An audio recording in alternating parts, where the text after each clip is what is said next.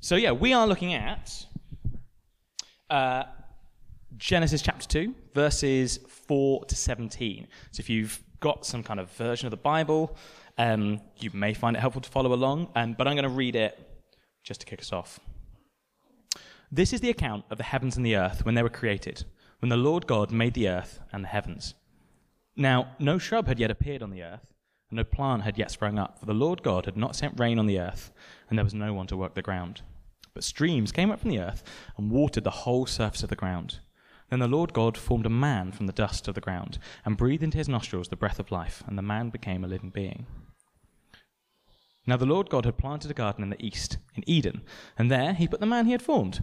The Lord God made all kinds of trees grow out of the ground, trees that were pleasing and good to the eye, and good for food. In the middle of the garden, there were the tree of life and the tree of the knowledge of good and evil. A river watering the garden flowed from Eden, and from there it separated into 4 headwaters. The name of the first is the Pishon. It winds through the entire land of Havilah, where there is gold, and the gold of that land is good. Aromatic resin and onyx are also there.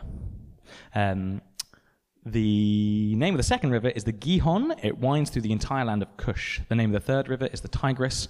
It runs along the east side of Ashur, and the fourth river is the Euphrates. The Lord God took the man and put him in the Garden of Eden to work it and take care of it. And the Lord God commanded the man, "You are free to eat from any tree in the garden, but you must not eat from the tree of the knowledge of good and evil, for when you eat from it, you will certainly die." This is slowly slipping, so I'm just going to... There we go.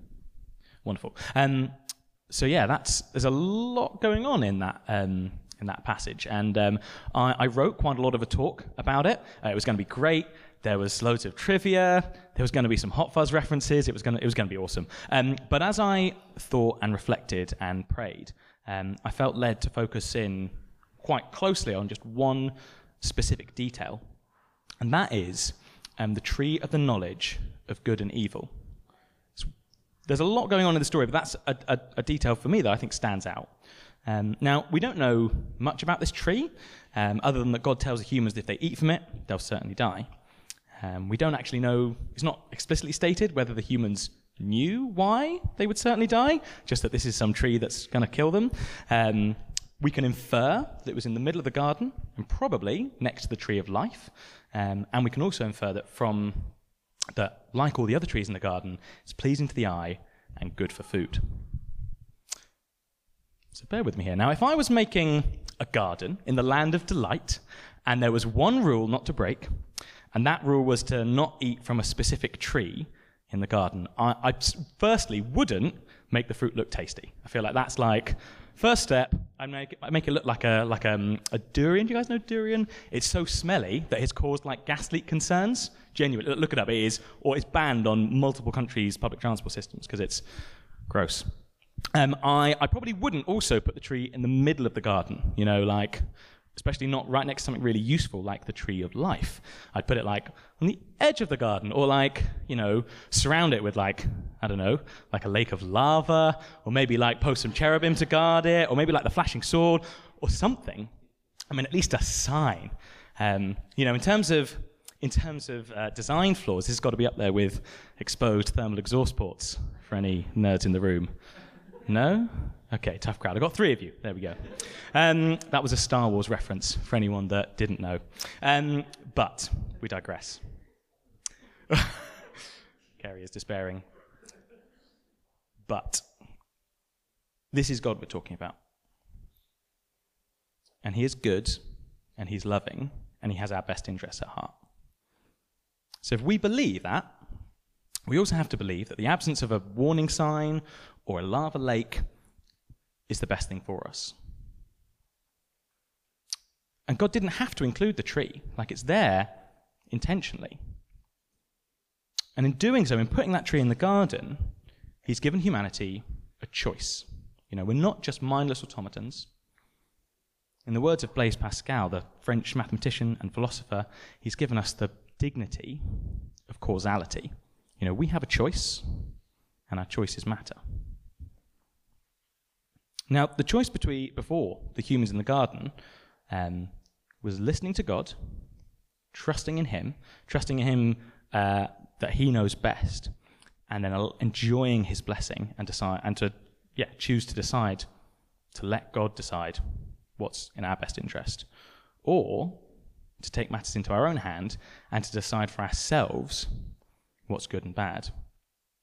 Now, the word evil in the tree of the knowledge of good and evil can also just be translated as bad, as in like, gee, that last Star Wars movie sure was bad. It's not evil, but it's certainly not good. And it's not like the humans are in the garden and they're like given this like Bond villain choice. Am I going to be a cool, chill guy, or am I going to be evil? It's not necessarily that.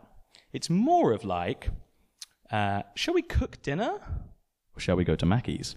The one option will leave you feeling nourished and satisfied, maybe quite proud of yourself. The other option will leave you feeling, disappointed, maybe unsatisfied, potentially a bit sick, because the idea of Mackey's, it tastes so much better than the reality of Mackey's.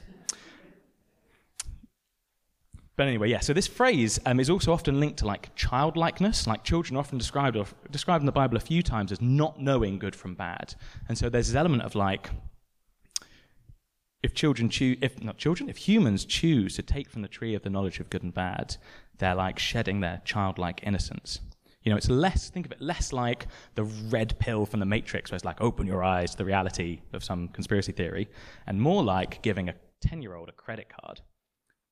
It's not an evil choice, but it's not going to lead to life. If I was 10 and I got given a credit card, it wouldn't end well.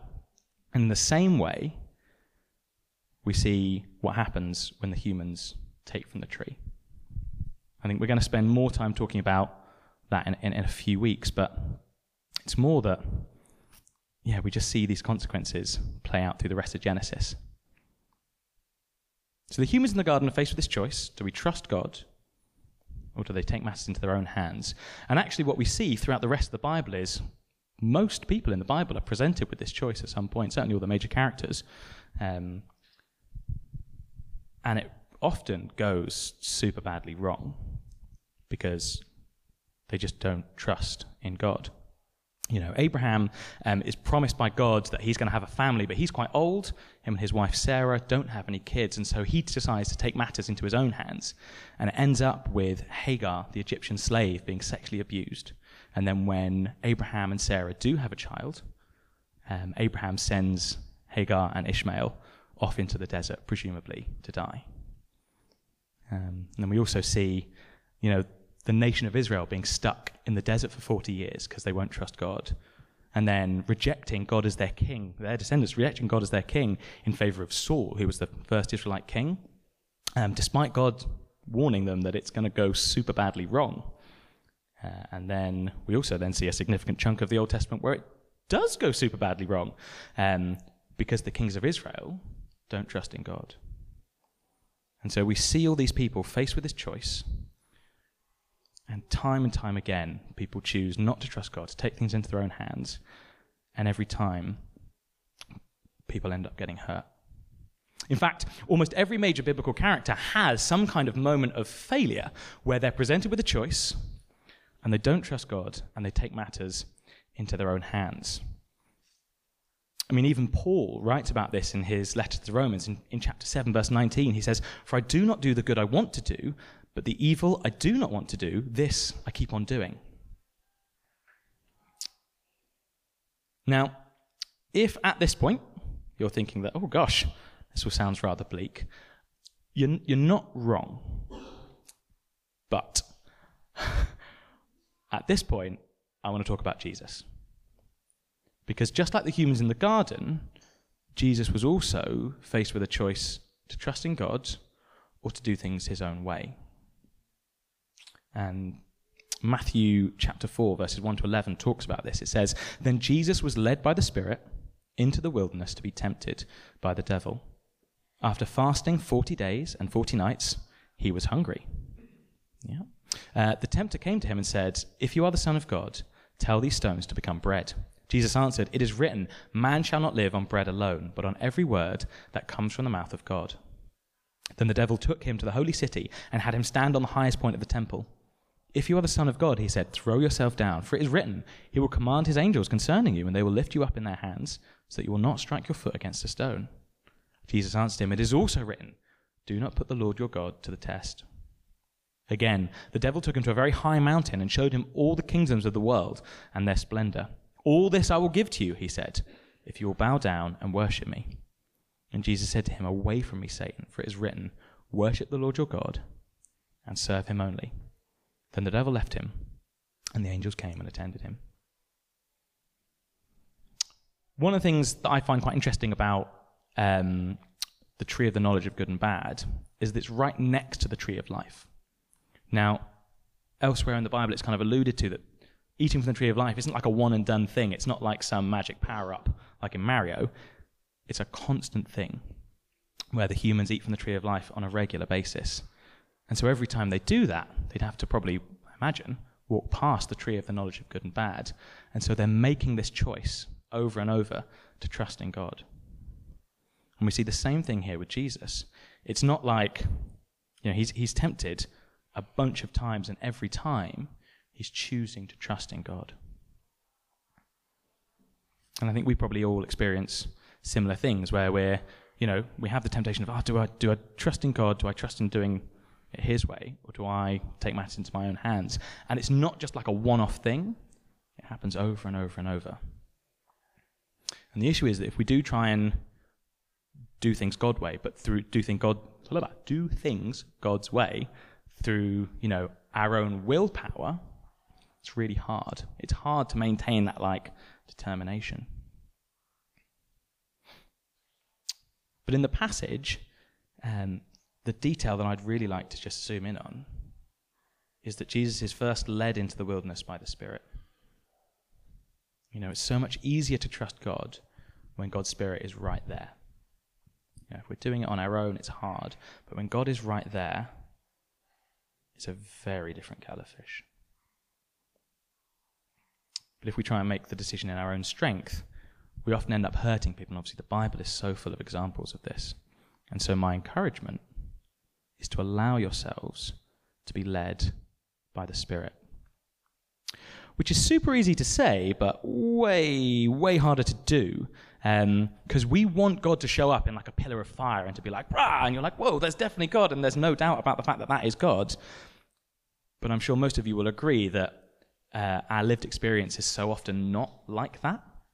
I think whenever I think about this, I think about 1 Kings chapter 19, verses 11 to 13, which some of you may be familiar with. It's God talking to the prophet Elijah, and he says, "Go out and stand on the mountain in the presence of the Lord, for the Lord is about to pass by." And then a great and powerful wind tore the mountains apart and shattered the rocks before the Lord. But the Lord was not in the wind. After the wind there was an earthquake, but the Lord was not in the earthquake. After the earthquake came a fire, but the Lord was not in the fire. And after the fire came a gentle whisper. When Elijah heard it, he pulled his cloak over his face, went out, and stood at the mouth of the cave. If we're going to hear God, we need to listen for that whisper. And to do that, it requires intimacy, and to be honest, practice. If we're being honest with ourselves.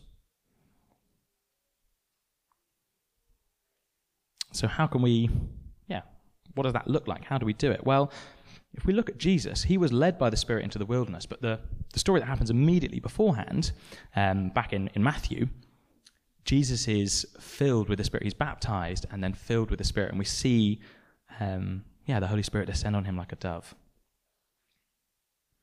And so if Jesus needs to be filled with the Spirit, how much more do we need that as well? Jesus' disciples asked him a very similar question. They're like, what's the deal with this? How do we pray? How are we filled with the Spirit? And in Luke 11, verse 9 to 13, Jesus said, "So I say to you, ask, and it will be given. Seek, and you will find. Knock, and the door will be opened to you. For everyone who asks receives, the one who seeks finds, and to the one who knocks, the door will be opened. Which of you fathers, if your son asks for a fish, will give him a snake instead? Or if he asks for an egg, will give him a scorpion? If you then, though you are evil, know how to give good gifts to your children, how much more will your Father in heaven give the Holy Spirit to those who ask him? And so my encouragement to us is if we're going to trust in God, if we're going to not decide to do things on our own terms, in our own strength, then we need to be filled with the Spirit. And if we're going to be filled with the Spirit, then we just need to ask. So I guess just to recap, we're faced with a choice. Do we trust in God? Or do we do things in our own strength? And that's hard to do unless we're being led by the Spirit. And if we want to be led by the Spirit, we've got to be filled with the Spirit. If we want to be filled with the Spirit, we've got to ask. I'm going to hand back to Becky in a second, but I guess, before we do that, let's pray. Yeah, Father God, thank you. Thank you that, when we trust in you, it leads to life. It leaves us feeling satisfied and filled. And I just pray that, we wouldn't be distracted by all the trees that look good for food that are not actually going to lead us to life. And I just pray that you would come now and fill us with your Spirit. Would you teach us how to be led by you? Would you give us that intimacy with you? And Jesus, would you help us to trust you? Amen.